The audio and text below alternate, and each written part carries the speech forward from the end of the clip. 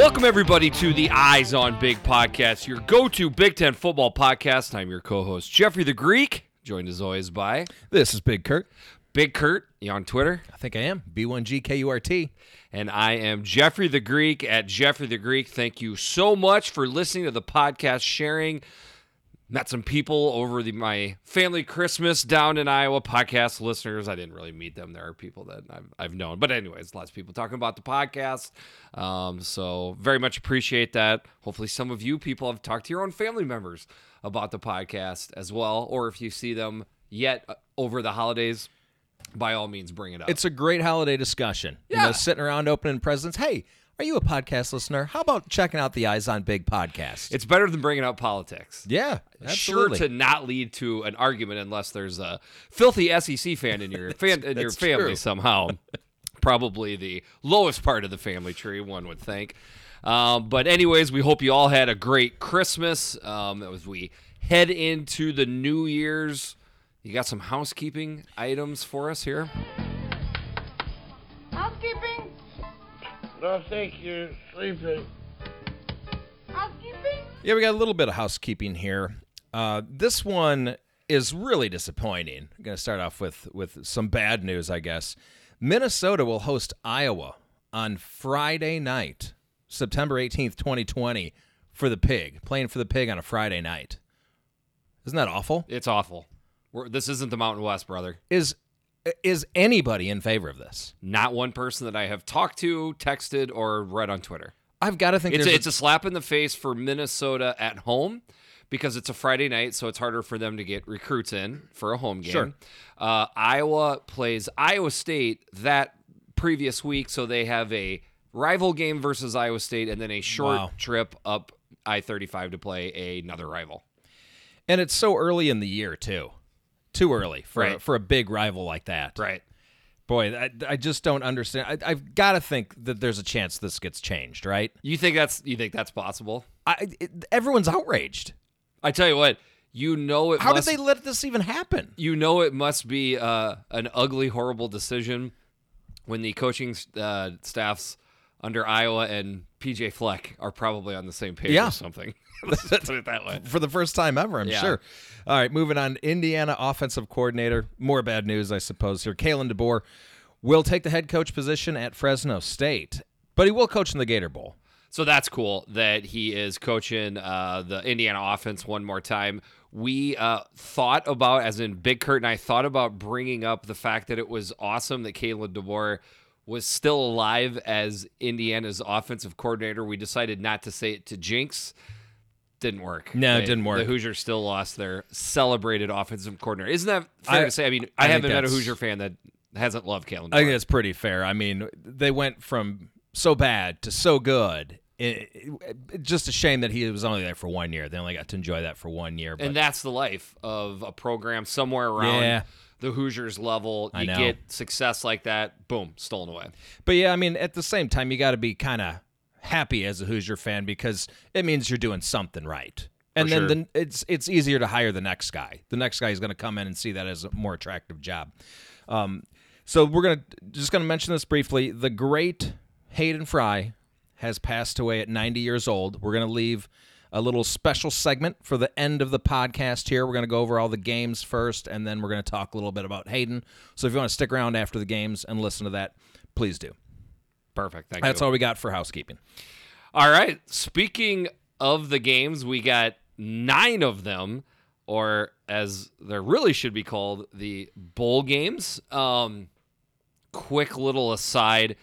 I think it's fair to say that somewhere around, 5 years ago, certainly 10 years ago, the bowl record of any respective conference was a big deal. Okay. Is it as big a deal now as it used to be?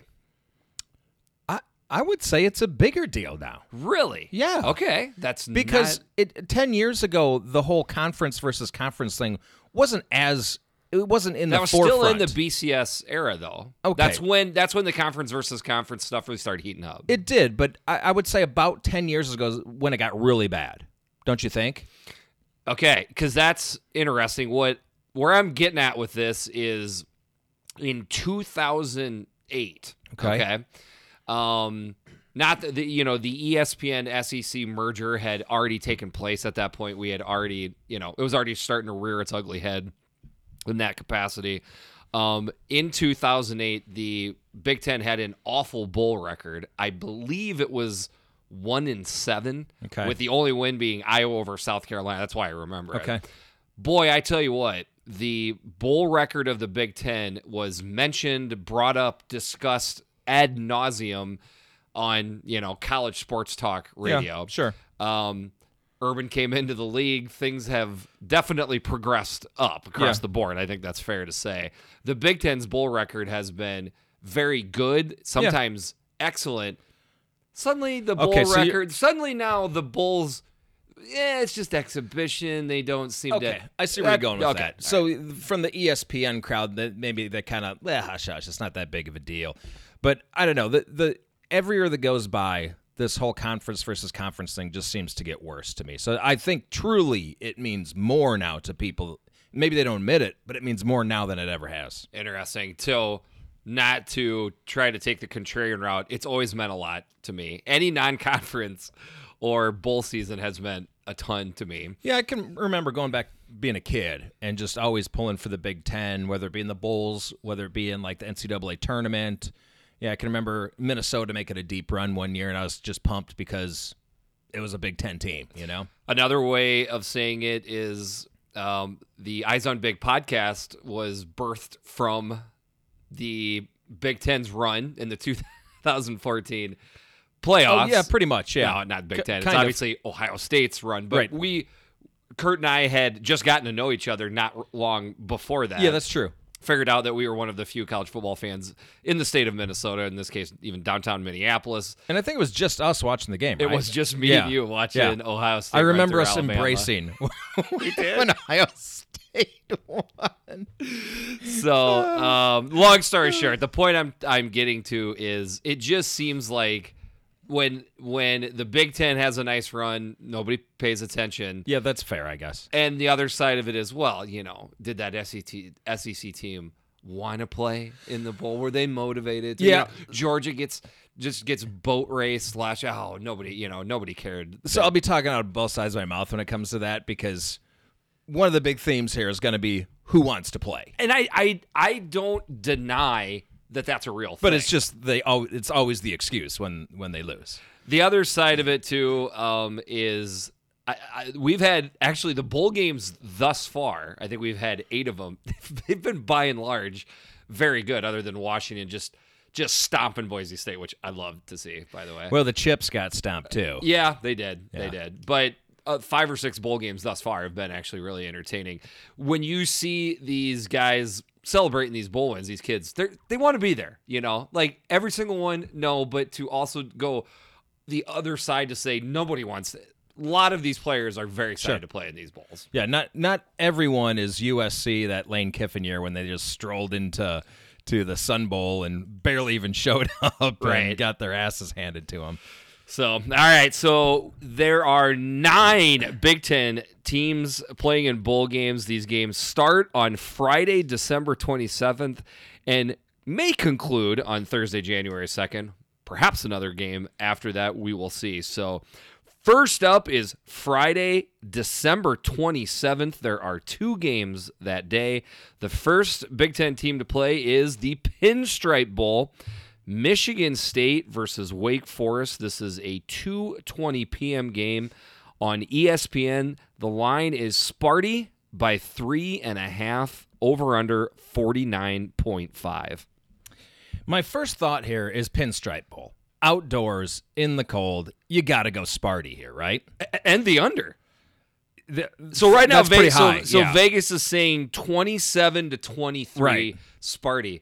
Do we feel like Sparty's going to put up 27 points? No, and do we feel that the claw fence is going to be that effective out in the cold? The claw fence looked a lot better at times this year, and then they've lost 3 of their last 4 games coming into this bowl game.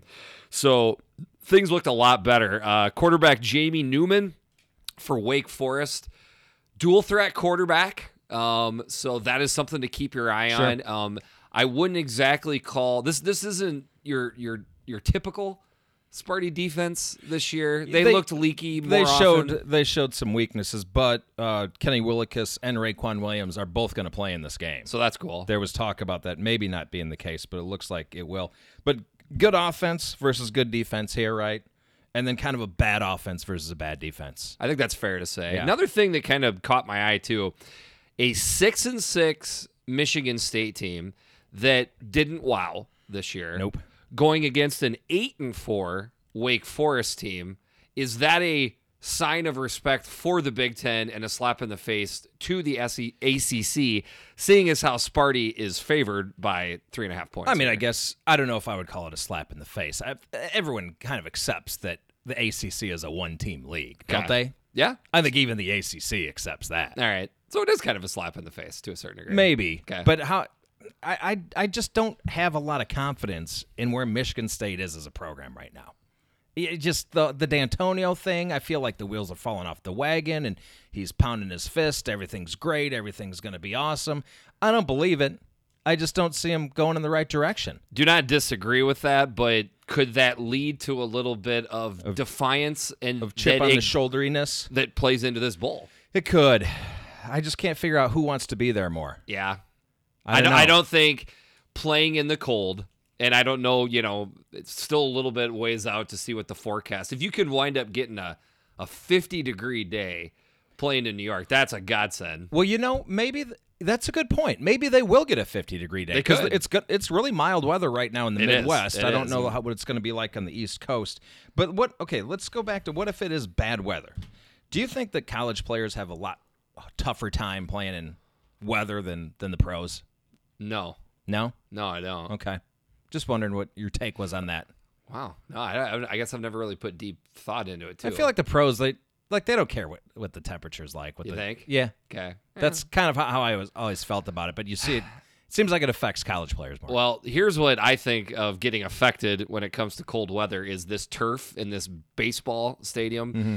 Iowa played in this bowl game 3 years ago now. It was a disgrace. I mean, they literally, it was like, could they just shut this game down at halftime? This is horrible. It was essentially was a 1934 Bears versus Giants NFL championship game when the Giants went to Manhattan College or something and got a bunch of tennis shoes, and they put tennis shoes on at halftime, and the Bears are skating around in their cleats. That's basically what that was. It was horrible. It was a replay of the 1934 NFL championship game. Except it happened in modern times. Correct. That should not but happen. Didn't they? I think they updated the field after that, didn't they? I hope so. I mean, at least put I some think they did. It's the Yankees. George. Yeah. Put New some heating York- coils underneath the. Wait, George Steinbrenner's dead, right? Steinbrenner's dead, yeah. Yeah. But what does Jerry say to Costanza? Ruth, Mantle, Mays? Or Costanza? Costanza? Ruth, Mantle, Gehrig, Costanza. Is that who it was? I can't remember either. Costanza? I think what I like the most in this is the under, 49.5. I don't know, man. Yeah? So I mean, the claw fence, they're going to want to sling the rock. It's going to lengthen the game. I think Michigan State is going to be more of a passing team here. It could. I think I'm going to go over, baby. Taking Sparty over. Okay. So I don't know if I'm taking Sparty or not. I don't know. I'm on the fence here. I'm gonna take the points. It's only 3.5, but just give me 3 and a hook. Nothing on either one of these teams exudes confidence to me. I don't know how anybody can look at this game and feel confident. So in that case, you just take the points. So I'm taking the 3.5 points in the under. I'm going to go Oppo. I'm going Wake and the over. All right, that brings us to our second game of the day, the Holiday Bowl. Number 16, Iowa playing number 22, USC. 7 o'clock p.m. game on FS1. Line is Hawks by 2, over under 52.5. So here, Vegas is saying somewhere around 27 to 24, Iowa. Well, who wants to be here more? I think Iowa wants to be here more. I don't think there's any doubt about that. I mean, I'll say this much. The Iowa fans want to be here more than the USC fans. Well, I was going to say, it's a strange fan base, the USC fan base, isn't it? So my quick, because I don't know how often we all get a chance to talk about USC fans, right? On a Big Ten football specific not podcast. Of course, are they going to show up? No. Right down the street? They will not. No, I they're don't not think gonna they show will. up. I will say this much. I think the stadium would be roughly half and half which is embarrassing when you consider how far most Iowans are going to have to come to. That's probably fair, yeah. I think, almost gotten through their allotment of tickets. But back to my my USC experiences. I've been to Southern California several times. Can never find a USC fan when I'm there. God, no. Was of course, 2003 Orange Bowl after the 2002 season. I remember it. Brad Banks, Iowa, played against Heisman Trophy winning quarterback USC, Carson Palmer. And Iowa fans got there early, like 4 or 5 days. Like, I think I got there 3 days early. And there was already Hawkeye fans down there for 2 days at that point. Finally, the day before the game, the evening before the game, night before the game, USC fans show up. Okay. And we were talking all week long, like, where are they? USC fans, and then finally I see a really well put together couple, USC, a little bit older, you know? And I walk out to him. I was very young man at the time, but I wasn't shockingly hammered right at this moment. I just said, hey, I just got to ask, like, where you guys been? And I remember he looked at me, literally took a drink and goes, we live in Southern California. We don't need to come to Florida to get warm weather and sightseeing. Okay. It was like, get away from me, you disgusting slob of a Midwesterner. Which bowl was it? Orange Bowl. The Orange Bowl. Okay. Yeah. So what was your take overall? Like, so that's one interaction, but like, what about during the game? Just didn't. I had awesome seats. I was basically down on the field 40-yard line for that game. I was just surrounded by Iowa fans. There just wasn't that many USC fans. Huh. Yeah. Yeah, it's weird to have that much success. I know they're just notorious for not traveling. That was the beginning of the Pete Carroll era. They had just gotten good that year. Right, so they didn't have the Hollywood star power behind them yet that started showing up to the games. Yeah, it is a strange fan think base. Most people have the wine and cheese, thought process when they think of USC fans. Now, ironically, I love wine and cheese. Like, I don't want to come down to too much, but you know what I'm getting at here. Right. Doesn't usually fit in with the college football vernacular. Right, so let's get to the game here. I'm really excited to see this passing game and versus Iowa's defense. The USC passing game versus Iowa's D. That's what I'm looking forward to. Somewhat quietly, quarterback Keaton Slovis had a huge year. He only played 9 games. And he still threw for over 3,000 yards, 28 touchdowns to 9 picks. As he got hot, Michael Pittman Jr., who was already a stud, absolutely exploded. They got 2 other wide receivers that are fantastic, too. This is... quietly, this was a really salty team by the end of the year. It was, and just offensively, the passing game, I only watched this team play one time. It was against Utah, and I was just in awe at how good their wide receivers are. And Slovis was not even playing that game. That was Fink was throwing those lollipops down the field, and they were just going up and getting the ball every time. I think you're talking about the Utah game that you watched. Utah, yeah. And it was odd. I mean, the defensive approach by Utah that day was off. I mean, just Utah was off in general that game. Yeah, they were. Up front, I think, is where things can slide back towards Iowa. Utah is a good example. I mean, that's not much, different right there. They controlled the ball, the game by and large at the line of scrimmage. Yeah. It was just correct. It was on the perimeter where they just could not keep up. Could we see that again? Is it basically a replay of that? I think it could be, yeah. Yeah, I mean, I don't think that's crazy. Quarterback Nate Stanley has a chance to finish his career 3-0 in bowl games. Excited to see hopefully get healthy again Brandon Smith to team up with the other wide receivers, and then running back Tyler Goodson, who now is the 100% unquestioned starting running back of this game. I do know that the Iowa team, once they knew that the conference championship hopes were dashed, getting to 10 wins on the year was a big deal to them. They're sitting at 9-3. This would obviously get them to 10. So I definitely think you're going to get a dialed in and ready to play Iowa team. One little thing to add that if you're watching this game as a non-Iowa fan, I think you will know this because you are a fantastic Big Ten historian, but what was something that Hayden Fry was known for with his tight ends while at Iowa? Oh, they would stand up at the line of scrimmage. That always just jumped out to me. The stand-up tight it's the end only formation. time I've ever seen that. Nobody's ever seen it. The whole thought process was the tight end was up at the line of scrimmage and could see the defense better. Yeah. The problem was there's almost for sure going to be a false step when you come out of a two. Yeah, exactly. So as soon as Coach Ferentz got there, he's like, yeah, we're done with the stand-up tight end. Okay. However, as a sign of respect and, remembrance of Hayden Fry, we are hoping that we come out in That'd be Iowa cool. comes out in the formation with double I guess stand-up tight end. the Who thing cares? that I always- one time. I mean, It'd be awesome. I would Right. love to see that. Yep. But I guess my question about having him in that stance is why not have a split stance instead of both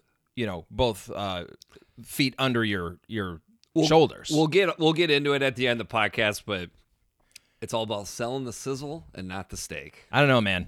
Yeah. I mean, like I could see him in a wide receiver stance to a little bit. No, like stand-up tight end. Yeah, it's strange. But if anyone's curious, at SC's low point output total for the season, because that's what Iowa's good at. We've talked about that several times, that they have held, 7 teams to their season low. They only scored 14 points against Washington, so that's going to... 13 or less would be the goal for Yes, that I'm would going be to make a busting a call. grape. If USC only scores 13 points, Iowa's winning this game and Absolutely. probably covering the two. I just don't see that happening. Okay, what do you think's going on here? Okay, I do think Iowa wants to be there a lot more than USC. I think I give the nod on coaching to Iowa, and Iowa usually plays really well in bowl games. I like Iowa here, minus the 2 points. I'm struggling on that point total there, and I think I'm gonna lean to the under. Okay. Yeah. I pretty much have the same take as you. I would just say if this is an over, this is a USC cover to me, where they just get aggressive, chuck the ball down the field, and Iowa's pass rush and DBs just don't have an answer for it, because that makes me nervous. I don't know if Iowa's really gone against a passing attack like this year. I don't think so. I mean, no. It's tough to come up with one in the Big No. Ten, correct? Yes. So, yeah, the closest would probably be Minnesota would be the closest passing attack. That's probably fair. Yep. Which they did well against Minnesota. Not great, but pretty darn good. In the end, I trust the Iowa defense will be dialed in, and the running game is going to come out attacking. I think there's enough there for the Iowa to get the win, but I too am going to take the under 52.5. Moving on to the next day, Saturday, December 28th, we have got the Cotton Bowl. Number 10, Penn State versus number 17, Memphis. This is an 11 o'clock a.m. game on ESPN. The Penn State Nittany Lions favored by 6.5, over under 43.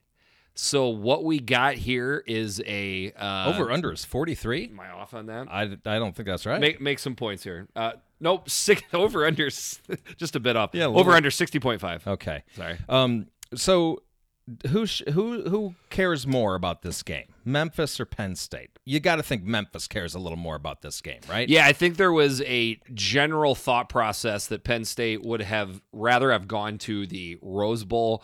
Penn State fans pretty much up in arms that they got the Cotton Bowl instead of the Rose. I could have seen it both ways, don't get me wrong, but I also understood Wisconsin had the division championship, and then I do think how well they played against Ohio State in the conference championship helped them out. The other thing, too. I don't have a problem with Wisconsin being on the No, Rose. neither do I. The other thing, and I'm glad they did it this way. The other thing, too, Penn State, your year is coming next year, okay? Yeah.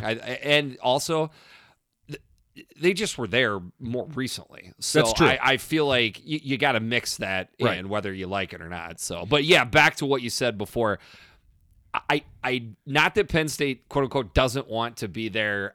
I just think Memphis wants to be there more.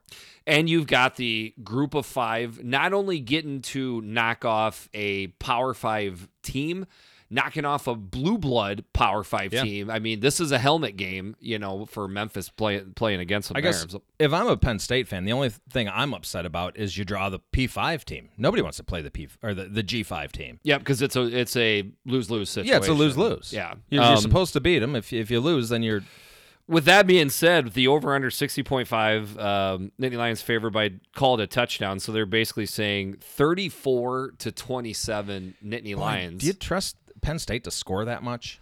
I really don't. Well, Memphis doesn't have a good defense, so yeah, I kind of do. Yeah, Once I heard that, Pat Freiermuth was coming back, KJ Hamler's playing in the bowl, they're going to have the full complement on their offense.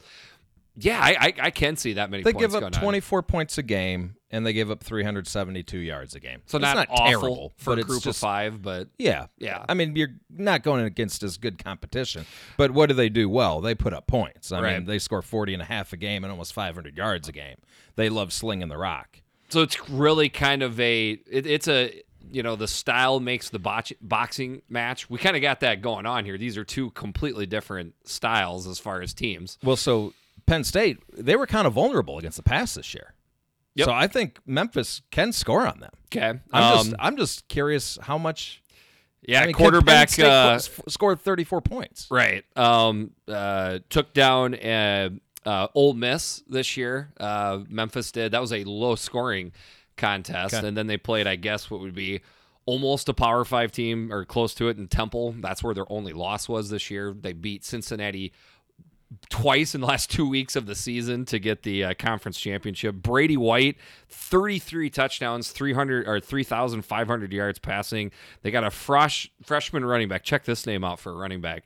Kenneth Gainwell. That is such a great name. Is that that's up there with Chuck Long for a quarterback name, right? I mean, Gainwell. That's fantastic. Yeah, I mean, what could be a better what would a kicker's name be? Kickwell. Yeah, I guess Kickwell. Yeah, something like that. There was a Treadwell, a David Treadwell. Treadwell, decent, not quite close. So what are you saying here? You're kind of sounding like. Well, it's dropped to 6.5 points, which now has me leaning towards Penn State. When it was at 7, I kind of liked Memphis, but I think I'm going big half point for you there. Yeah. Huh? Okay, all right. But I think I'm going Penn State because it's down to 6.5. Yeah, I think one thing, I don't know if this will weigh in too much, but Penn State can't be happy with how they looked last year in the bowl game versus Kentucky. I think they want to get maybe that bowl game taste out of their mouth. They finished flat at the end of the year, but get that defense onto the field, impose your will. You're a big-time Big Ten team, so I'm going to take Penn State to cover the 6.5. I think this is going to wind up going under. I like the under. The 60.5, mostly because I think it's going to look more like a Penn State game than it's going to look like a Memphis game. We should also point out Mike Norvell will not be coaching Memphis. Should play into it. Yeah, that's going to play into it big time. So anyways, that game will be on Saturday, December 28th. That will be your appetizer bowl game that day because the college football playoffs games will be after that, which we will get to that one a little bit. Next up, we've got Monday, December 30th, the Red Box Bowl. Yes. The Illinois Fighting Illini versus the Cal Golden Bears. Is it Golden Bears? Is that what it is? Yeah, Golden Bears. Okay, yeah. all right. 3 o'clock p.m. game. This is on Fox. The Bears are favored by 6, over under 43.5. So basically, Vegas is saying this will be a 24-17 Cal victory. That sounds about right to me. You got this. This is a By really. the way, why is it just Cal? Why do they say Cal instead of California? Like you don't hardly ever hear people just say out all California. It's Cal. I don't know, but I kind of like it. I do too. I've always liked it. I've always liked the script Cal on the helmet Very too. much like the script Cal. Yeah. I've not only have I been to a Red Box Bowl, I've also been to a game at Cal. Really? I saw Arizona State play at Cal. Gosh, what year would that have been? Like 2007? Yeah. Deshaun Jackson wow. was on. Okay. So what year would that have been? Maybe even earlier, 2005 maybe. Yeah, okay. Nate Longshore was the QB. Was there a vibe in the stadium at all, or was it just okay, so I was actually kind of impressed. It was a pretty early season game, It wasn't full by any means, but I was a little bit impressed by the Cal fans. Okay. Like, they were all excited, like singing the fight song on the way to the stadium. Got in the stadium. It was a fun game, entertaining. Nice. Typical Pac-12. They were throwing the ball all over the place. Deshaun Jackson returned a punt for a touchdown. It was a good game. Sweet. And beautiful view from the stadium, too. Okay. And I'm just going to go ahead and admit my ignorance. The Red Box Bowl, is this played where the 49ers play? Okay, so yes, it is played Santa Clara where the 49ers play. Okay. But Levi Stadium? Is it still Levi Stadium? I don't know what it's called. I think Okay. that's right. But it was in the Giants Stadium before. Really? Yeah. Okay. So, because I think this is the Kraft Fight Hunger Bowl. I think became the Redbox Bowl, I believe. Okay. So I saw BYU play Washington in that one. So Cal 7-5, Illinois 6-6. I think, This is a really good matchup. I mean, I was just going to say, 6 weeks ago when it was still up in the air if Illinois was going to make a bowl, then you knew they were going to make a bowl. Then you wondered what bowl it would be and what the matchup would be. All of those hurdles were good hurdles that Illinois got over. Yeah. They got to be bowl eligible. They didn't have to go to Yeah. Detroit. They didn't have to go to Pinstripe Bowl personally. Oh, man. So they wind up in the Redbox Bowl, which at the time was about, I think, the best you could have hoped for. I think so. And then who you get as an opponent, same. I mean, this is about as good as you could hope. Okay, so these teams match up very well. Very well. Two pretty good defenses with two pretty bad offenses. Yep. I think what has to happen here, first of all, Brandon Peters sounds like he will play. He's been Good news. concussed. I'm just wondering how good he can play after, I think it was his third concussion this year. And A lot of time to get the cobwebs out. yeah, that's true. But I think this is the key to the game. I think Brandon Peters, they have got a great run D, Cal does. So I think to win this game, Brandon Peters has to have a big game. Can he do that? I'm not sure. Especially accuracy has kind of always been his issue. Plus he's concussed.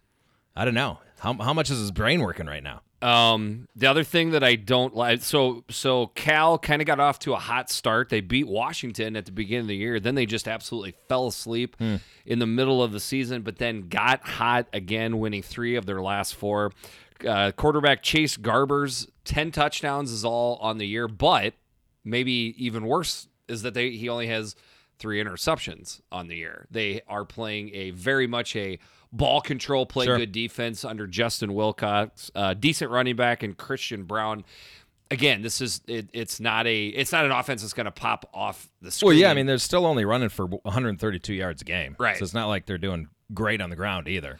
And what I'm getting at with the lack of fumbles and interceptions, just turnovers in general, that's still to me what fuels this Illinois team. Sure. So can Illinois beat Cal straight up? Yeah. if It's a good there's- question. If there's 0 turnovers in the game, That's a good point. And Yeah. another thing to point out is Illinois is so banged up. They've had guys out. Mater Bebe had surgery. Jake Hansen had surgery. I don't think Hansen's going to play. I think Bebe, there's a chance he plays, but they're not healthy right now at all. And yeah, I think to win this game, yeah, you probably got to cause some turnovers. Let's go back to who wants it more. Don't you think Illinois probably wants to be here more than Cal? Yeah, I would say. I mean, for Cal players to take a trip up the coast to Yeah. play, not that. It's cool. essentially a home game. By the way, Illinois fans are just crying, pissing, and moaning because it's basically a home game for Cal. I got news for you. If you're a Midwestern program, you're pretty much going to be the road team in any bowl game you go to. Yeah. So just accept it. Big Ten teams play Pac-12 teams on the West Coast and play SEC teams in the Southeast. Correct. Pretty much standard. For I mean, how we it's do just this is you know what this is, Illinois. This is called going to a bowl game. Yeah. Enjoy it. This is how it goes. I'm going to be completely honest with you. I was already leaning towards Cal already when you just depressed the hell out of me just now by saying how many of Illinois' offensive weapons are out of this game. That just swings me that much more. So I'm going to take Cal to cover the 6, but I think I'm going to wind up still going under the 43.5 because I'm just wondering where the offense is going to come either direction. I mean, if you want to, I can depress you more. Jamal Woods, I don't know if he's going to play. Tony Adams, not quite sure. Doug Kramer, the center, it sounds like is not going to play. Ricky Smalling, nope, not going to play. So yeah, they're banged up. If you could see my face right now, it's like Yeah. it's like I'm watching a car accident unfold in front of me. I mean, even without those things, I think I would just go Cal. I'm an Illinois fan. I have no faith in us. I have to go Cal. And you always pick out the lowest total and go under, so I'm going under. Big difference between finishing the year 7-6 with a bowl win and finishing 6-7 with a bowl loss. That is a thing. Yes. That's a swing. So that's what we call a big swing. That's a right swing. So as if you're a loyal listener of the show, you know that I don't think it means that much to win your bowl game. But you don't want to be under 500 because of your bowl game. Let me ask you this. Does it mean something to lose your bowl game 63-14? Like it Purdue absolutely did last does. year? That's the one thing you can't do. There is meaning. They do keep track. If you throw a touchdown, this is a part of your career statistics as a player. It's a football game. Except it didn't count for Ron Dane. Yes. And things change. There is no revisionist history with college football stats, which is that's an off-season pod. Write that one down right there. All right, so that gets us into the Wednesday, January 1st. Excuse me. First up, the Outback Bowl. The number 18 Minnesota Golden Gophers versus the number 12 out of the SEC Auburn Tigers. This is a noon game on ESPN. The line is the Tigers by 7.5, over under 53. So who wants to be here more? I think it's pretty clear the Gophers want to be here more. I think that's fair to say. Don't you think so? Yes. One thing I'm looking for, I've heard about this great Auburn defensive line all year. I want to see how they do against this big physical Gophers offensive line. Interesting. Yeah. That's what I'm going to be looking for. All I have heard about is the Auburn defense over and over and over again. But with the over and under in this line, they're saying 30-23 Auburn. So that's a lot of points up on the scoreboard for what is supposed to be a great defense, correct? So is that a sign of respect for the Minnesota offense here? Yeah, I think so. Okay. I mean, I think the Minnesota offense is getting respect nationally. I think there's no question about it. Yeah, I think, obviously Tanner Morgan, it's very interested just to see the quarterback battle here. So obviously Minnesota's Tanner Morgan, freshman Bo Nix for Auburn. Certainly the wide receivers for Minnesota, Rashad Bateman, Tyler Johnson, fantastic. Auburn's got a pretty good receiver themselves, and Seth Williams, a couple other guys that are good. Auburn, as we know, their losses are, I guess, quote unquote, good losses. Georgia, LSU, and Florida, all teams that finished ranked in the top 15. But their wins are Oregon and Bama most recently. Yeah, that's quite a schedule for Auburn. I mean, it's greatest record. No, I mean, but they're 9-3 team. So I think that this is another incredibly well-matched game, and I think you can compare Minnesota to Auburn in that they have really two great quality losses, right? Correct. But one quality win. Penn State. I guess the proverbial what would Auburn's record be if they played Minnesota's schedule and then vice versa. Not going to throw that out there to get attacked on Twitter for it, but it's something that you understand if you bring it up with this. Sure. You said that this was an evenly matched bowl game. So I will say this. Look at their stats. The stats are incredible. I mean, as far as what you're looking at, this is not an Auburn offense that has blown people out of the water until they played Alabama at the end of the year. But they did score 34 points a game, and Minnesota scored 34.3. I mean, you go down like what they gave a lot up, of Auburn's big scoring games were against, because outside of those 5 teams that they played, those are 5 great teams. The other 7 teams are just awful that they play. I mean, it was a bad schedule outside of that. Okay. So that was when but what it is very much an X's and O game for me. I am very intrigued to see how accurate Tanner Morgan can be versus that defense. Like you brought up, can Rodney Smith, can Minnesota run the ball in this game? That's what I'll be interested to see when I tune in. So that great defensive line, by the way, they only have 28 sacks on the entire year. Auburn does. Their leader for sacks is Marlon Davidson. He only has 7.5. So I feel like they can keep Tanner Morgan clean, and he should be able to get his yards. So you feel that's something you feel confident about? I do feel good about that. Yeah. Right. I don't feel nearly as confident as you do. I just don't like this matchup in the end for Minnesota. I'm really nervous. So what is just like the physicality? Like, it's because Auburn recruits at a much higher level than Minnesota. Yeah, and so is that kind of what you're getting back to here? I'm just a little. There is a little bit of a been there, done that feel that Auburn's going to have. Like they can just go about their business. Minnesota. I mean, this is biggest bowl game in my lifetime. In my lifetime, for sure. For the Gophers. I mean, you probably have to go back to the 60s. So I feel like there are times when you have that, and because there's so much weight being put in the game, that actually helps a team out. I just can't shake that feeling of what happened the last time we saw the Gophers play against a physical team. I would even say somewhat similar, a little bit similarities. Yeah. Okay. Auburn, Wisconsin. Wisconsin, sure. So that is probably playing into it a lot, playing in, the SEC background. I don't know. There's a lot of info, And maybe are you thinking a lot about Purdue last year? I maybe that is play. Yeah, that's probably a pretty good point. Yeah, which is not fair to Minnesota, but no, it's not. Yeah, and Kamal Martin will not be playing for Minnesota. We know that. Yep, he's sitting out the bowl. So I think PJ's going to have his troops ready. Yep. I don't think they're going to win the game, but I do like them plus the points. You do? I do. I'm going to take Auburn to cover the 7.5. I'm going to go over the 53. I think you're going to wind up seeing some points in this game. All right, next up, this is a pretty good one. This is the Citrus Bowl. Number 14, Michigan versus number 13. They're all the way down at 13. Alabama Crimson Tide, also a noon game. This is on ESPN. I want to double check with that. Yeah, I believe so. And this is line Bama by 7, over under 59. I take that back. I knew I was wrong. This is on ABC. ABC. So the Outback Bowl, noon on ESPN. The Citrus Bowl, noon on ABC. Okay, so Bama by 7, over under 59. So what they're saying here is somewhere around Tide win 37-30. Is that what we're thinking here? No, you said 59 for the over. Yeah. No, so it'd be less than that. It'd be more like 34 to 27, something like that. Yeah, somewhere in there. It's kind of hard to do math there. My bad. But okay, motivated teams. I got it. No question, Michigan's the more motivated team here right now. Huh? Yeah.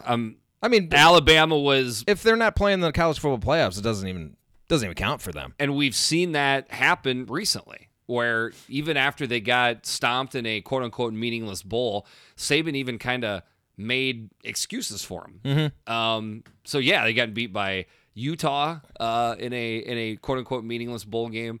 What's the other one we're forgetting here? One of the few times they haven't made the college football playoffs recently. Oh, they lost like Oklahoma, didn't they? Was that? Yeah, I think it is. Yeah, I think Oklahoma. It was Oklahoma. Yeah. Yeah. Good pull there. I yeah, put you on thanks. the spot. Nice work. And Michigan, of course they lost to Ohio State, but they were hitting their stride at the end of the year. They kept getting better all year. And you got Tua, who's out for Bama here. So they're going to be playing Mac Jones at quarterback. To me, that's a huge advantage. And I'll go a little further. Cornerback Trayvon Diggs, outside linebacker Terrell Lewis, both future NFL players will not be playing for Bama in this game. To me, everything right now is pointing towards Michigan.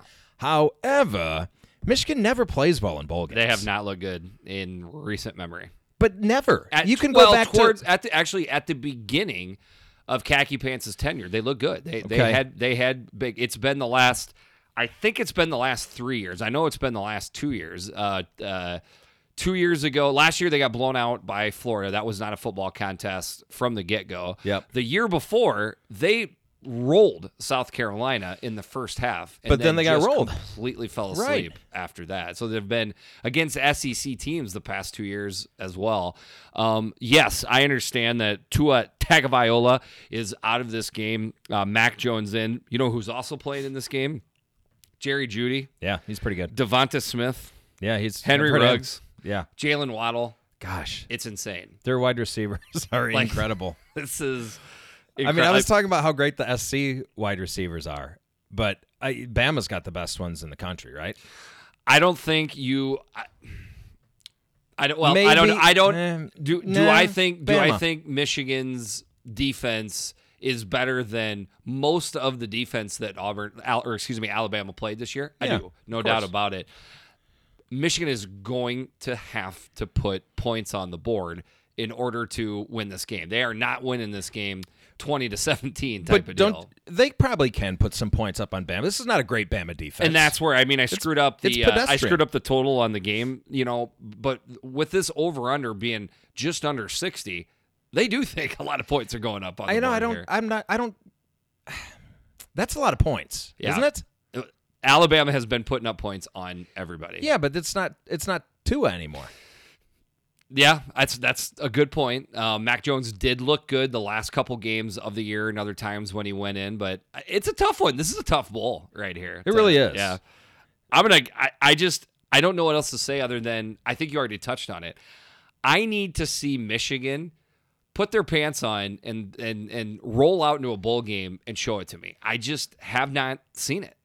But am I confident that Alabama's going to show up and want to win this game? No. I know. But I'm basically, looking at the two it's two ugly stepsisters I know. that you're picking from. Right. Even though this bowl game is really intriguing. Right. I mean, we're talking about Michigan versus Alabama. We're picking the lesser of the two evils right now. Crazy, huh? That is weird. I'm going to take the over, and I'm going to take Alabama. I think this will wind up being something like a 38-21, 38-24 type of game. I don't think – I like the under. If there's anything I like in this game, it's the under. Okay. 7 points, huh? I got to go Michigan on that one. Okay. I have to go Michigan. There's too many points. It's too many points. It's a roughed up Alabama defense. It is. Yeah. Again, with two guys that are just not going to play. They're just going to sit out. And I mean, if we can have that Shea Patterson, the last that's 3-4 games of the year. He had his best, basically from the Illinois game on, he was a great quarterback this year. I think we'll see that. I think so too. And that's why I think there'll be points on the board. I just think Alabama's going to put up more. And again, I get back to being nervous about which Michigan team shows up in their bowl game. I'm definitely nervous about khaki pants and what team's showing up.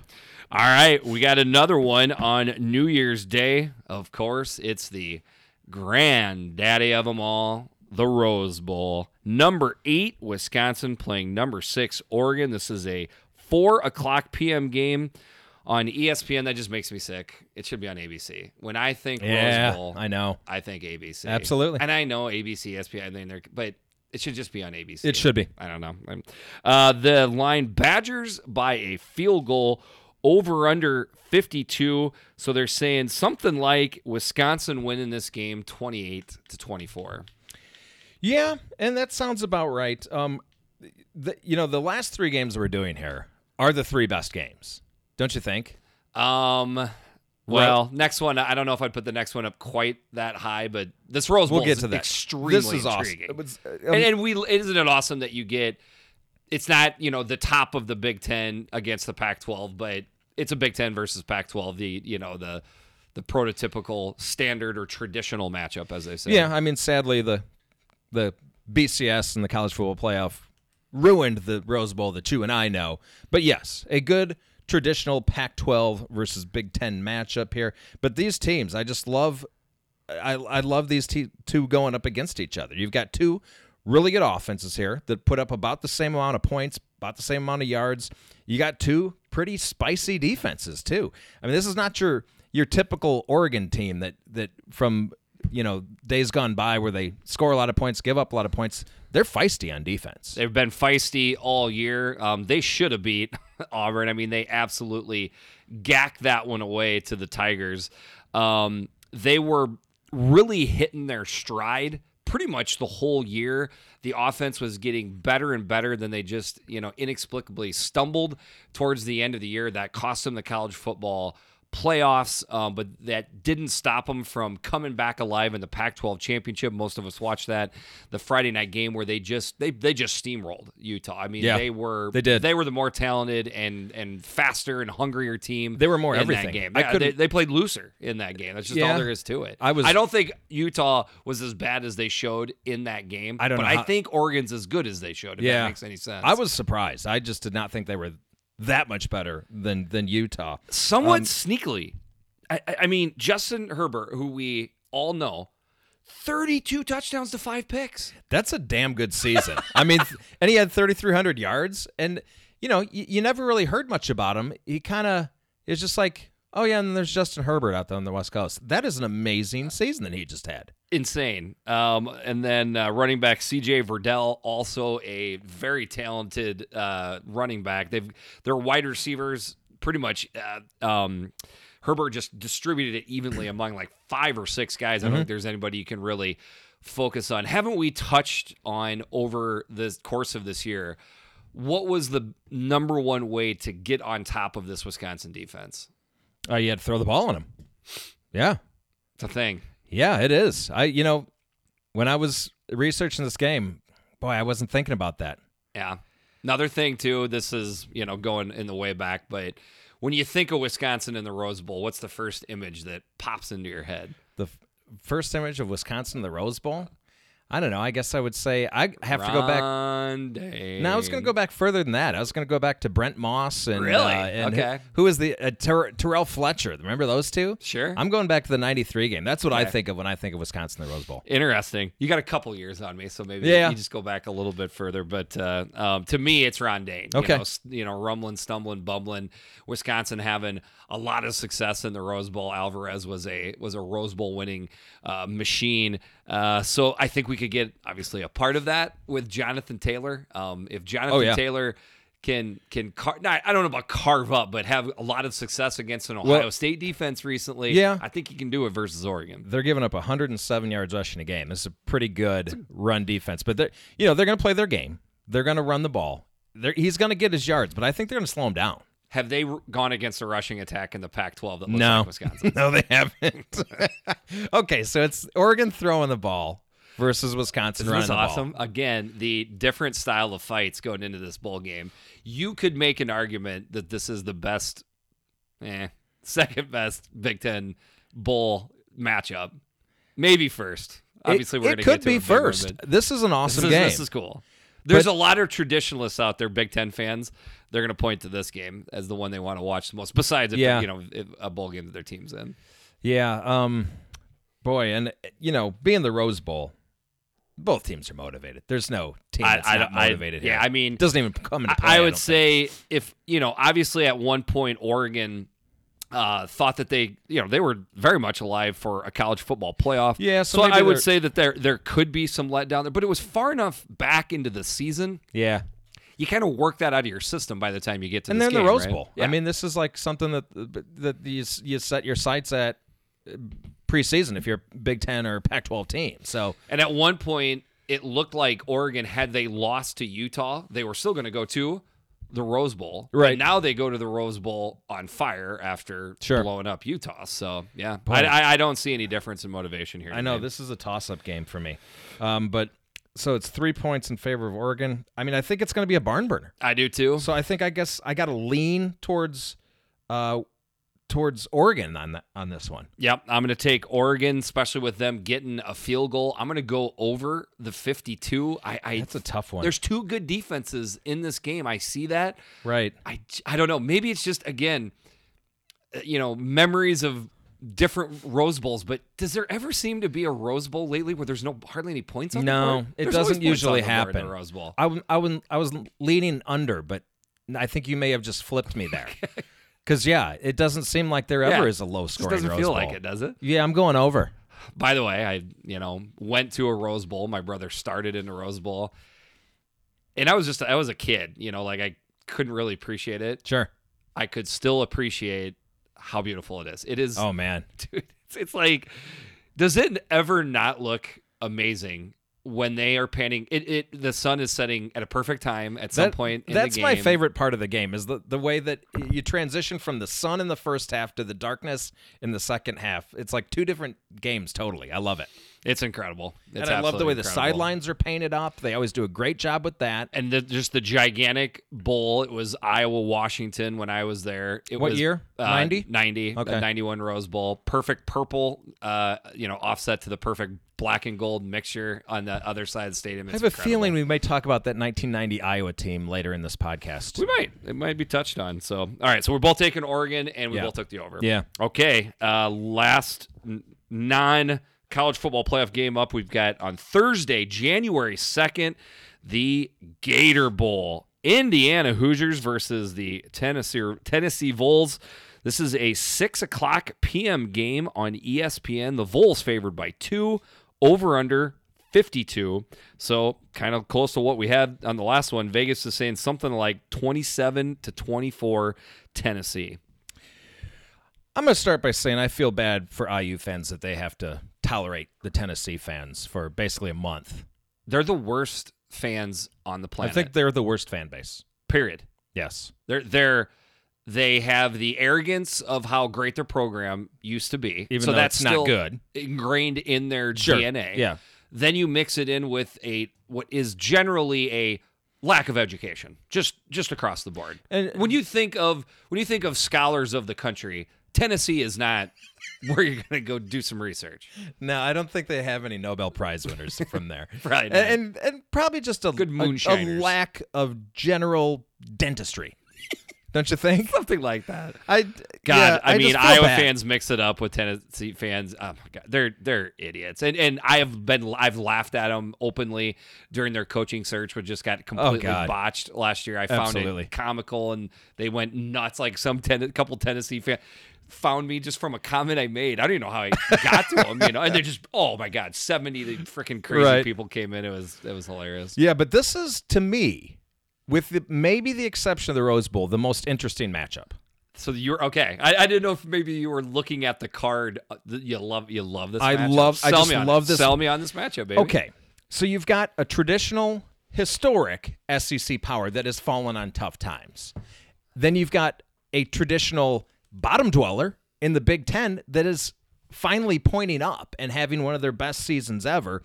You had Tennessee, who basically stumbled out of the gate to an embarrassing 0-2 start and magically picks up their season and puts it back together versus IU that just basically, came out of the gate and cruised from start to finish to one of their best seasons ever. Tennessee lost to Georgia State and BYU, embarrassingly at the beginning of the year. Honestly, and of course, typical SEC fan base already wanted to fire their new coach at that time. Well, so this is his second year, right? Yep. Pruitt's second year. Yep. But honestly, at that point, weren't you thinking, oh, this is not working out? Wasn't a good look. It was a bad look. And Right. suddenly there may have been even been some Tennessee fans thinking, maybe Schiano wouldn't have been that bad. But it's amazing what they did with their season. Yeah. Another thing to throw out here, it's damn near regional. I mean, It kind of is, Indiana and Tennessee ain't that far away from each other. And you got a basketball school versus a football school. But just on paper, two really good-looking teams here right now. Yeah. You got IU much better offensively than Tennessee, but Tennessee's got a pretty solid defense. I'm really interested to see, can Peyton Ramsey move the ball through the air on the Vols? Yeah, how the general offensive attack will look versus Tennessee. Guarantee you there isn't a Tennessee fan down there that has even looked at the Indiana roster, knows anything about them. I picture them being shocked when all of a sudden Whop Phillier and a couple other players, all of a sudden are just catching balls and making plays all over. They're going to be like, what in the hell is going on? I mean, this is Indiana. This is the Hoosiers. We're losing to the Hoosiers. That is dead on.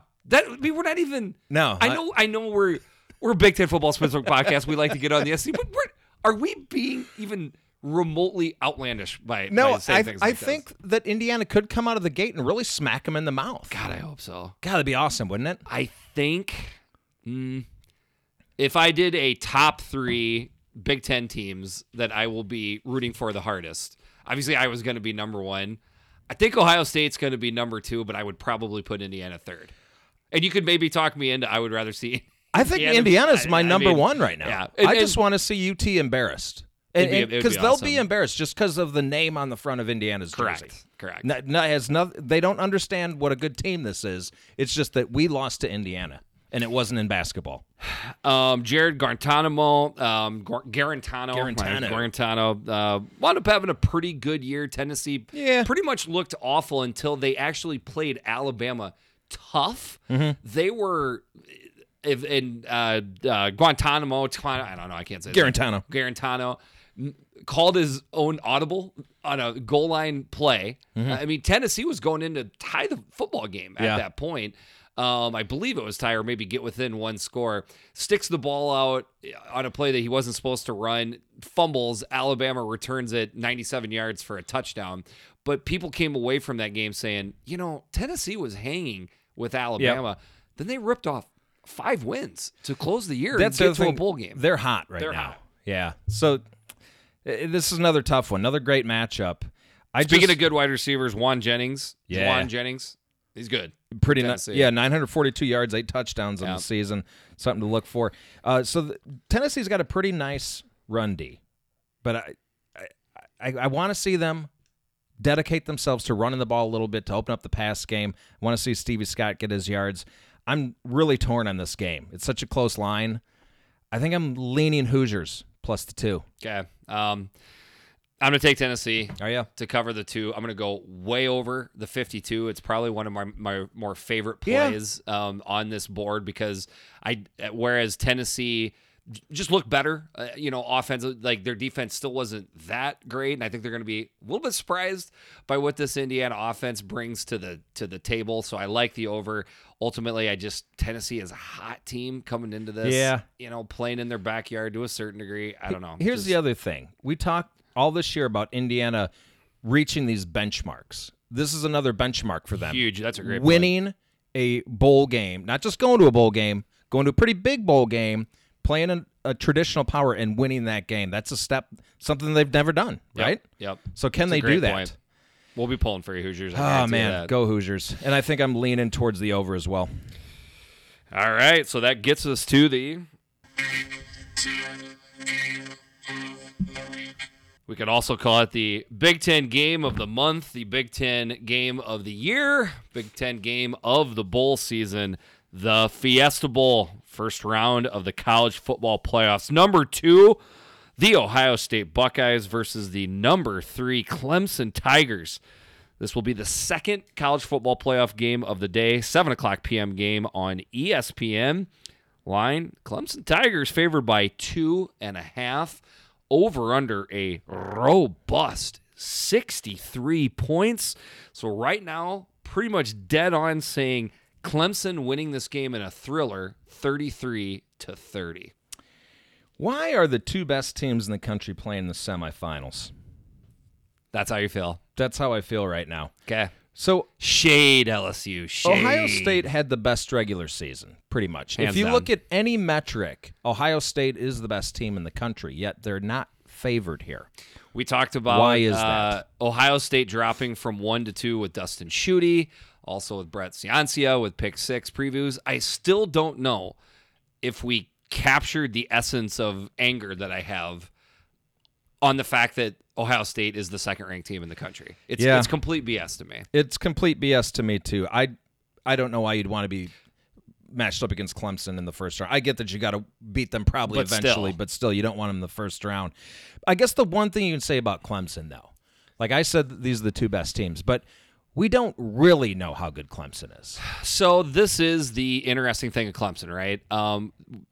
They, almost got beat by North Carolina. They almost got beat by North Carolina. That's a fact. Yeah, I watched early that on the season, though. And then they just systematically curb stomped everybody. It was their wake-up call. I mean, they kind of fell asleep. They still won the game. They're like, you know what? We actually got to show up for these damn things. And they kicked everyone's ass from then on. But they just weren't teams tested. They just kicked were just not great. No. I don't know. I mean, I feel like almost every team in the ACC would be a 7-5 team in the Big Ten. Something like that. Yeah, not every team, but like what are the second and third and fourth rung teams? You know what I mean? Yeah. They're 7-5 teams. Right. So what I'm saying is Wake Forest, Boston College, name those teams, right? How many of them are better than Indiana? I don't know. It's hard to find one that I think that I'm confident would be better than Indiana. You could theoretically take Indiana and match them up on teams 2 through 8 in the ACC and say, I think Indiana's better, right? Ohio State destroyed Indiana. Oh, my God, it wasn't even close. They didn't belong in the same field. Point. You see where I'm trying to go here, right? Absolutely. I mean, Ohio State would do everything that Clemson did this year with their schedule, plus more. So my first thought there is not getting tested all year has to be a disadvantage for Clemson. I do, but then then you're not getting beat up either, and you're not playing in second halves. That's a good point. That's a really good point. That's a great point because it leads me into I really want Justin Fields' health to be a big part of this. That's a huge question here. And we'll get to that. I guess what I want to finish off with, though, is does Clemson get a pass, do they not, for the fact that we've seen a Right. We don't think this Clemson team has been tested, and then they run through the college football playoffs and stomp people. So that's what I'm thinking. That's why they're favored here, because we've seen them recently win a national championship, and it's Dabo. Everyone has so much respect for that guy. Is that the reason that they're favored? And it's the talent that everybody knows they have on these football teams. Okay, but I mean, Ohio State. Have you ever seen them? But then here's one thing: Trevor Lawrence is going to be by far the best quarterback they've seen. Who's the best quarterback Ohio State faced this year? That's a really good point. I mean, they really didn't go up against an elite quarterback. I mean, hardly anybody's gone up against a quarterback at Trevor Lawrence's level. Well, sure. I mean, there's only, I think, the only quarterbacks that you can really put up there into the Trevor Lawrence area are Justin Fields, Joe Burrow, a healthy Tua Tagovailoa, and I guess Jalen Hurts. But in all honesty, he's probably a step down from Trevor Lawrence. I'm just trying to think. Like Shea Patterson is good, but he's not elite. No. It's going to be interesting to watch him and those great wide receivers against the great defensive backfield and the pass rush of this Ohio State team. Yeah. That's what I'm looking forward to. T. Higgins is an absolute superstar. Put him into the NFL soon, and he will be doing what he's doing at the college level. Oh, by the way, Justin Ross, wide receiver, also very good. So there you go. Ohio State's secondary, Jeffrey Okudah. Mm-hmm. In all honesty, there were a couple times in big games where Jeffrey Okudah didn't look as dominant as I thought he would look. Really? I know it sounds like I'm throwing shade at Jeffrey Okudah. I don't mean it like that. I'm looking at, but I'll just say this much. I'm looking at you, Jeffrey Okudah. No matter and Sean Wade, too. No, right, Sean Wade. No matter who they are lined up against, whether it's Okudah or Ross or a couple of the other slot guys, that's a big part of the game to me. That is a huge part of the game to me. This kind of goes without saying, but it's just cool that these two great teams are going to see a level of talent and level of play that they haven't come close to seeing yet. That's the exciting part about the games like this. The game before this will be LSU, Oklahoma. Definitely going to have sizzle and feel to it. Just making a prediction here, it will pale in comparison to what Ohio State Clemson brings to the table. History here, obviously, with Clemson shutting out Ohio State 3 years ago. Clemson fans, I can attest to, have not let Ohio State fans forget about it. I don't know. I think Ohio State coaches have not forgotten about that. And this is a completely different makeup of a team. Sure. Ryan Day wasn't even on the offensive staff when that shutout happened. I mean, these are two different things, but still plays into the history of this game. Absolutely. So let's go over a few numbers here. Offensive yards. These are ranked for the whole country. Clemson, number 3, Ohio State 5. Defensive yards surrendered. Clemson, number 1, Ohio State 2. Points scored. Clemson 4, Ohio State 1. Points allowed. Clemson, number 1, Ohio State 3. These are two powerhouse teams going against one another. Absolutely insane. All right. Total sacks on the year. Ohio State 51 is number 1 in the country. Clemson down at 37. That could be something to look for there. So that plays us right into Chase Young. When Chase Young is on his game, there isn't a offensive tackle in Division I football that can block him. In fact, I think there's very few playing on Sundays that can block him. He's gone quote-unquote quiet, but I've seen the video. We're not just talking consistent double teams. He's getting triple teamed sometimes. And I assume that's what they're going to be doing. I just found out today one of the tackles, probably the one he's going to be going against, is from Ohio. He's a sophomore. I can't remember his name, but the tackle he's going to be lined up against is an Ohio kid. Speaking of great matchups, even though they're not directly going against each other, running back Travis Etienne and my boy J.K. Dobbins. Holy cow, there are some exciting running backs playing it. I mean, exciting running backs, exciting quarterbacks. Yeah. There's receivers all over the field. This is insane. This is the game of the year so far. It is the game of the year. Yeah. This is insane. This is going to be awesome. It's even making curmudgeon college football playoff guys like me and you. Yes. I'm pretty geeked out. Oh, I'm totally geeked to see this game. So, all right, back to Ohio State. And all the metrics seem to point to them being the best team in the country. I feel like they have the best value right now. Don't you? Yes. To me, I have to take Ohio State in this game to cover. There was a time where I was thinking to myself, is Clemson the best team in the country? Is Clemson the best team? But I do think Ohio State played a much tougher schedule. Yeah. I think they're more battle tested. I think what they went through with that Penn State, Michigan, Wisconsin gauntlet and coming from behind in the second half versus Wisconsin was huge. Yeah. I do what you're saying, the value. I mean, this could be very easily less than a month from now. We could be looking back and saying, is this the greatest college football team of all time in Ohio State? Yeah. If they run through this. Yeah. And we're getting 2.5 points here. I know. So you bring up a really good point. I mean, I feel like this is the best. This is my most highest confidence pick, I think, is Ohio State covering the 2.5. This is – I don't think I'm quite that high, but I just got to the point where my one nervousness, and I think this is the one thing that makes Ohio State fans nervous about this game too. We've seen in the tighter games, what does Ryan Day – what is the wrinkle, for lack of a way of putting it, in the offense that he leans on? The running with Justin Fields. But is Justin Fields healthy? He had an MCL sprain, and he was playing okay. Those normally don't take more than a few weeks to heal. Okay. He's going to have a solid 2 to 3 weeks to heal. I think he's going to be healthy. I hope so. Yeah, I think he is. He'll still have the knee brace on, but I don't want to just see the kind of moving around Justin Fields. Beginning of the year, that guy with fresh legs. Yeah, I know. I mean, so let me ask you something. Do you see this being a blowout one way or the other? I see the potential. I don't. Okay. Here's the possibility. If I see it as a blowout, it would be Ohio State. Yes, I agree, but I just don't see that happening. I don't think Clemson, I don't think their front seven knows what's coming at them right now with this Ohio State rushing attack. Yeah. I think Ohio State's offensive line is that good. They are that good, I know. Ultimately, for me, it has come down to I think Justin Fields is going to be fine, and I think that Ohio State offensive line is going to look great. So the reason I asked that question... J.K. Dobbins will look great. Okay, so the reason I asked that question is I'm thinking about the total here. A lot of these playoff games have been really high scoring when they've been close. They've either been a blowout or they've been high scoring on both sides, right? I don't see it being a blowout. So I kind of see it being high scoring on both sides.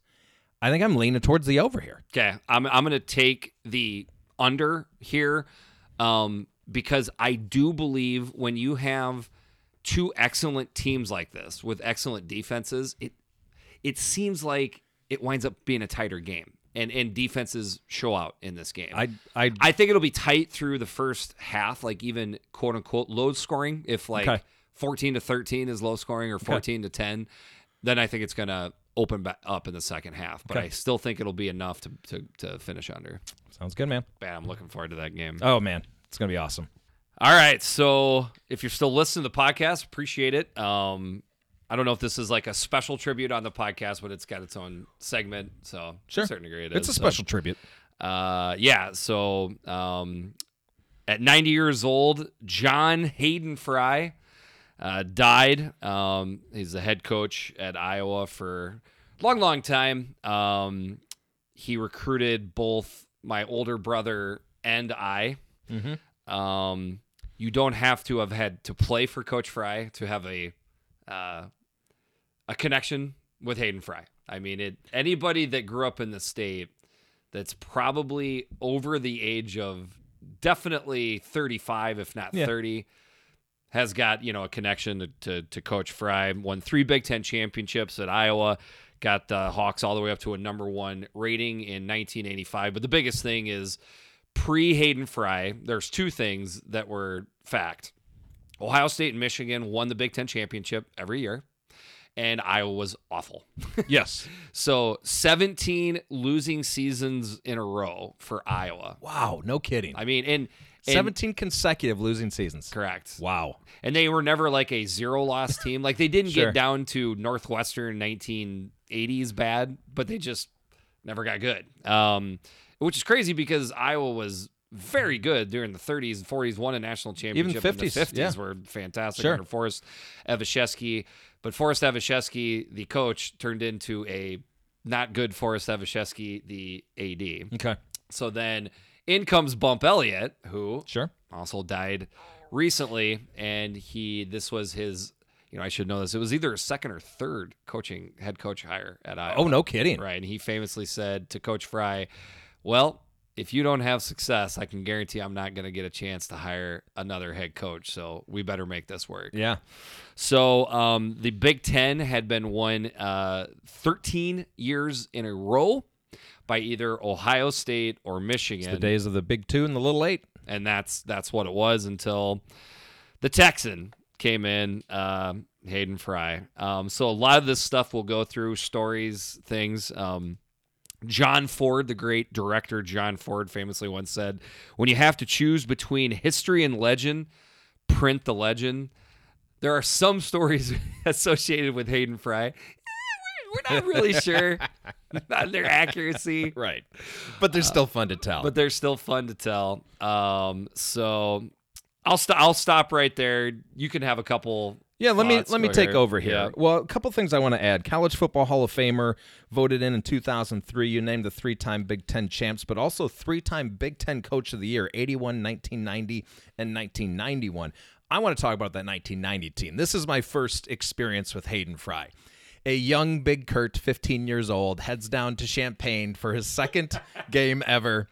And so both teams were pretty highly ranked. I think Illinois was like maybe 8th in the country, and Iowa was 12th or something like that. I don't remember the exact rankings. Should have looked that up. But I just remember, pregame, I'm like, come on, we're not going to lose to a team from Iowa. Come on, we're Illinois. We're not going to lose this game. No way we're going to lose this game.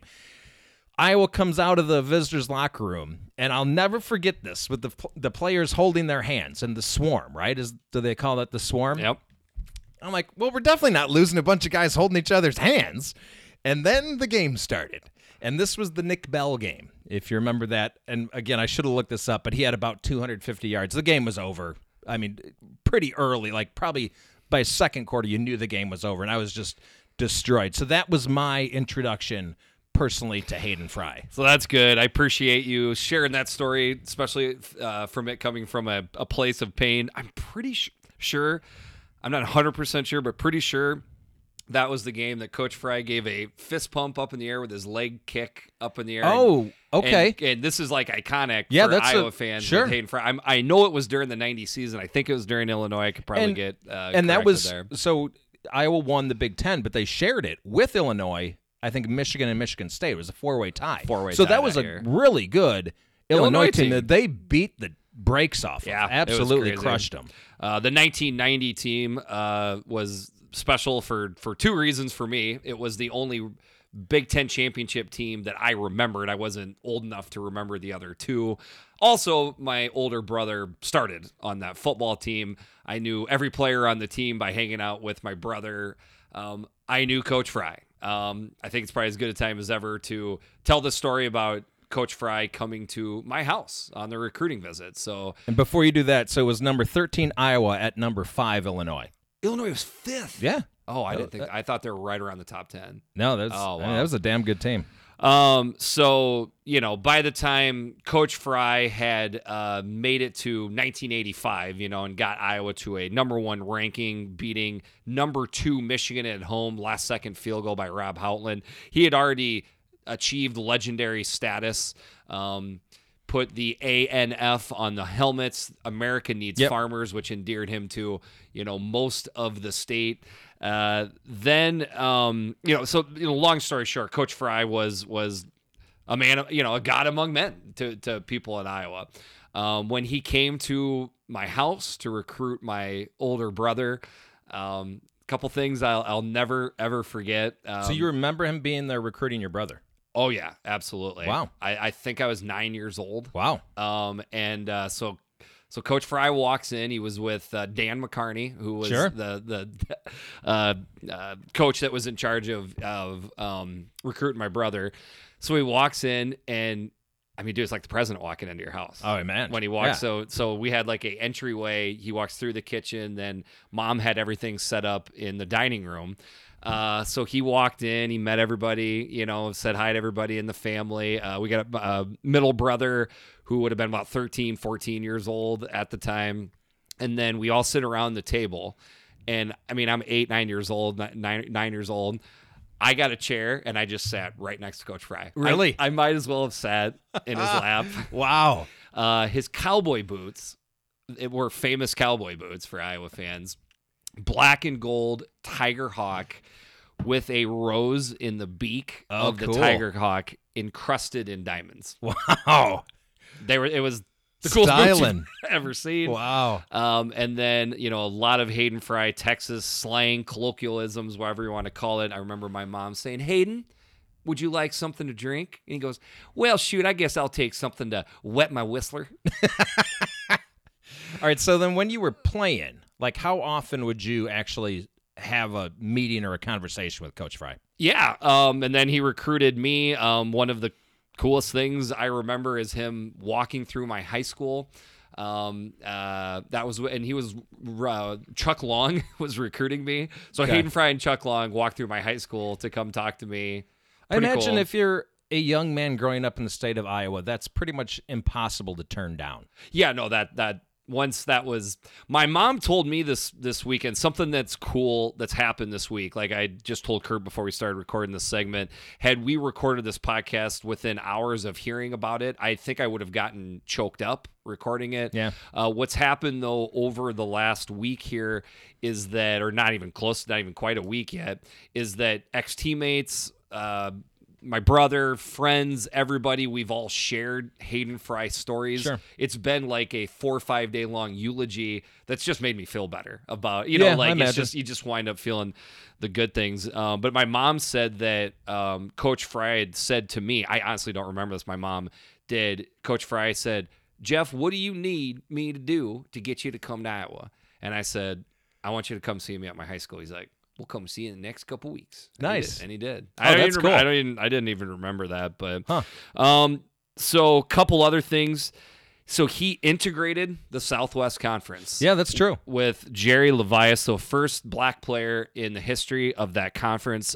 Just this When week, he's at SMU, right? yeah, this was when he was at SMU. A lot of stories have been coming out. One of them about how much death threats that both Jerry Levias and Hayden Fry got, to the point where he started coaching on the sideline with a police officer by his side. Wow. He continued that tradition all the way through his time at Iowa. It was Officer Ron. Everybody in on the football team knew who Officer Ron was. Another thing too, when he was at SMU, he was pressured by the boosters to pay players. He refused, so the combination of Jerry Levias' refusal to pay the players, he was exited from SMU. No kidding. I didn't know that. And what happened to SMU not long after that? Yeah. death Pony penalty. Express, Yeah. great teams. Sure. And the death They got what they penalty. wanted, right? Then he went on to North Texas State, had a ton of success at North Texas State, but in a division like that, going 9-1, 10-1, you don't go to a bowl. No. And he got tired of winning that amount of games. So then Bump Elliott found Hayden Fry, and he came to Iowa. The rest is history. A couple other things you already talked about. The Swarm. So yes, the Swarm. I know that's what the recruiting classes are called now. That's been around for forever. The pink locker rooms. It's true. Yeah, that's a Hayden Fry thing, right? Well, and then that's another one of those things I just heard on a different podcast. Apparently, the locker room, they were remodeled the locker rooms, and they went to go paint the visiting locker room. And there was a shortage of paint at the local hardware store. 'Cause Okay. This is back in early 80s. So the only color they had was pink. No kidding. So they just painted it pink. And So it's then just Coach kind of Fry accidental. saw it and said he put the twist on it of calling Sure. it a psychological Okay. warfare that Gotcha. McCombs is. So that's like a little bit different That's on it. He invented the Tiger Hawk. Yeah, which is a great logo. Yeah. Got to give him credit there. Threw that out to local artists. Pick the winner. Okay. That one stuck. I think another thing that probably people have either forgotten about or just didn't realize, the TV show Coach, which was on Yeah. ABC. Sure.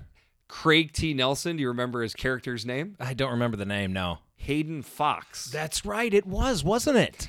It was loosely based on Hayden Fry. The producer was a University of Iowa graduate. No kidding. Whenever Wow. they showed the campus, like in between scenes when they would play the Yeah. That was right in front of Hillcrest Dorm. No almost kidding. every single time on the University I of had Iowa. no idea. Yeah. That's so good even stuff, Big man. Kurt did not know that. I had no idea. During the 1990 season, like we talked about before. Although I do remember they were the Screaming Eagles. the Minnesota State Screaming yeah, Eagles. which is a real thing. Minnesota State is real, but they're actually the Mavericks. They're not, Correct. not the Screaming Eagles. During the 1990 Rose Bowl team, which you just very nicely laid out, the honorary coin flipper was Craig T. Nelson. Was it really? Coach was on ABC. So, Wow. Coach, yeah, they actually had commercials for the NCAA where Hayden Fry was alongside Shelley Fabre, the Hayden Fox's wife in the TV show Okay. Coach. Like, it was a known thing. Like, Sure. this isn't anything made up. So yeah, ton of big games, ton of success, but I think probably the thing that Hayden Fry is most known for, even outside the state of Iowa, maybe dare I say even outside Big Ten football fans, is the coaching tree. It is Yes. a Legendary. coaching tree that is second to none. If somebody's better, bring it up and show me. But I've seen Pretty much. multiple, college football minds talk about this coaching tree and say it's the best. Bill Snyder, Yep. Bob Stoops, Yep. Barry Alvarez, Kirk Ferentz, Brett Bielema, Dan McCarney, and then just go ahead and throw in Jim Leavitt, Mark Stoops, Bo Pelini, Jay Norvell. Chuck Long was a head coach, and so is Bobby Wow. Diaco. Oh, man. I mean, That's impressive. head coaches galore. Obviously, you get a national championship with Bob Stoops, but I would still rank Bill Snyder as Oh, the man. better coach. Snyder- Over top of, no offense to Bob Stoops, but I think Bill Snyder's better. Maybe the most underrated coach ever Yeah. to coach in college. So I never met Hayden Fry, okay? But I can tell you something that stuck out to me. A friend of mine that I played high school football with, I'm sure you'll be happy to hear this, he chose Iowa over Nebraska to play at. And the thing that I could not believe, so this is, I'm an old man here, so this is Tom Osborne days. He chose Hayden Fry over Tom Osborne. And he told me, Tom just keeps calling the house, and he just won't leave me alone. And I told him, look, Tom, you just got to stop calling me. And I'm like, you did not say that to Tom Osborne. He did, because he wanted to go to play for Hayden Fry. I had somewhat the same recruiting experience. Now, for Nebraska, I was recruited to be one of their fullbacks on their walk-on program. Okay. I already had I had several Division I scholarship. I wasn't going to go walk on at that point. Sure. But got recruited to a certain degree harder by other teams. But when I was at Iowa on my recruiting visit, one of the coaches actually said, you choose us, you don't choose us. There's about 1 billion people in China that don't care either way, but we hope you come to Iowa. I mean, that was their kind of thought process. Sure. Speaking of recruiting, this probably segues pretty well into a couple different stories. I won't say his name, but a black man, a black teammate from Texas, Okay. who I loved. He wound up playing in the NFL. I'm just not going to use his name here, but Sure. He great guy. Love the guy. Playing the NFL for years. He was older than me, and he was a big time recruit. And I was talking to him one time, and we'll call him Rob. Okay. I said, Rob, what brought you here from Texas, to come play at Iowa? He's like, man, Coach Fry, on my recruiting visit, we're talking. He put his arm around me. He said, Rob, you come to Iowa, you can date as many white girls as you want. Nobody's going to say a thing. That's psychological. Wow. That's using what you got to use That's funny. to get a player into Iowa City. Couple other things. One name I will use is my teammate, one of my best friends to this day, Henry, was a fullback from New Jersey. He could block the sun. He was a blocking fullback. Okay. His hits and scrimmages and practices were legendary. Okay. But he wasn't the fleetest of foot as a fullback. During a scrimmage, hole breaks up on a fullback trap. Hen could just take off. Doesn't get far. Gets like 3-4 yards. Gets tackled. People are kind of giggling. and we are walking back to the huddle, and Coach Fry goes, "Henry, did you pull that trailer all the way from New Jersey?" Okay, a couple more. He always said to me all the time, he would walk up to me and say, "Jeff, you know what I love about your daddy is he laughs at all my jokes." Nice. And then the last one, I just learned this one this weekend when I was talking to my brother. This might be the best one. So my brother's really good friends with college roommates with Brett Bielema at Iowa. Okay. So I knew Brett and his family ever since I was 10 years old. And Brett, that we know now, tends to say things off the top of his head, doesn't really care. That was the same Brett Really? that was back in the college days. Okay. It wasn't like he came upon that type of personality. So this is something a lot of Iowa fans would know. After Iowa just curb stomped Iowa State in 1992 for something along that lines, like the 10th or 11th time in a row they had beaten Iowa State. Bielema walked up to Jim Walden, who was the Iowa State football coach at the time, and found him midfield after the game and said, "Hey, Coach Walden, just wanted you to know it's been great kicking your ass the last 5 years." Wow. And Walden got pissed, and he said something in the media. He made a big deal about how disrespectful it was and everything. So Coach Fry chewed his ass, Bielema's ass said.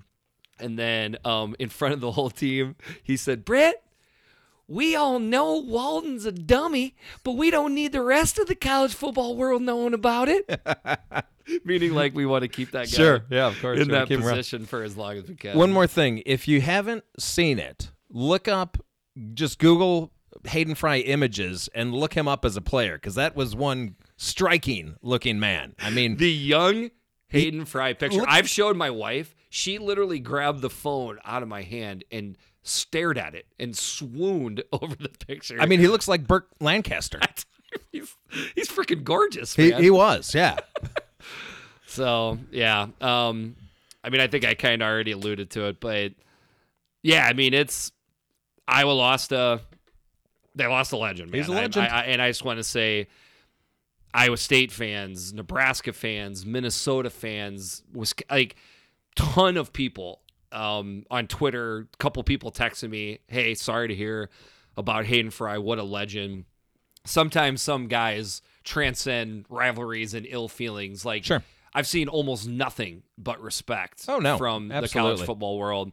So that's been awesome to see. The whole, last 4 or 5 days have been cathartic. It's just he completely changed the whole state.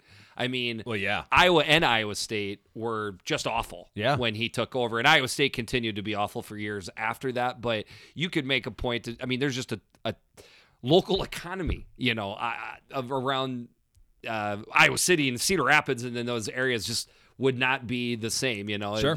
And I think it changed the Big Ten. I mean, he brought Well, he definitely did. I mean, you think about the Big Two winning for 13, 15 years in a row, and then Iowa's the team that broke that streak, and then I think that maybe opened the door for someone like Illinois 100%. to win in 1983. Yeah, one of the Iowa podcasts I was listening to today said the exact same thing. The first two teams that they talked about that had opened it up for were Illinois and I think Michigan State, Sure. found success. Yep. Indiana got better. That's true. That led to Wisconsin getting better. I mean, and a lot of it came to, that was, I know it's probably really hard for people that have a memory pre-Kirk Ferentz, but Hayden Fry's style of offense was throwing the ball all over the place. I mean, he was cutting edge. Yeah, as far as offenses like that, I mean, Joe Tiller should, and Purdue is another team we should bring up there too. Joe Tiller should, get credit for they brought the basketball and grass thing to an even higher degree, but that Hayden Fry and the passing offense is what got the Big Ten out of the 10 yards in a cloud of dust era. And that's exactly so. Illinois then copied that. I mean, Illinois, those early '80s Illinois teams were those were some of the best passing offenses college football had seen up to that point. Yeah. That's probably enough. I really appreciate Kurt letting me, when we sat down and said, I got a favor to ask, can we have an extended period about talking about Hayden and put it on the end? You were very cordial and said it's a great idea. So I appreciate Yeah. that. If you are a Eyes on Big listener, especially if you're a Eyes on Big non-Iowa fan listener, if you listen to the whole segment, I very much appreciate that. Yep. RAP. Yes. So I am Jeff the Greek. And I'm Big Kirk. This is the Eyes on Big podcast. Thank you so much for listening.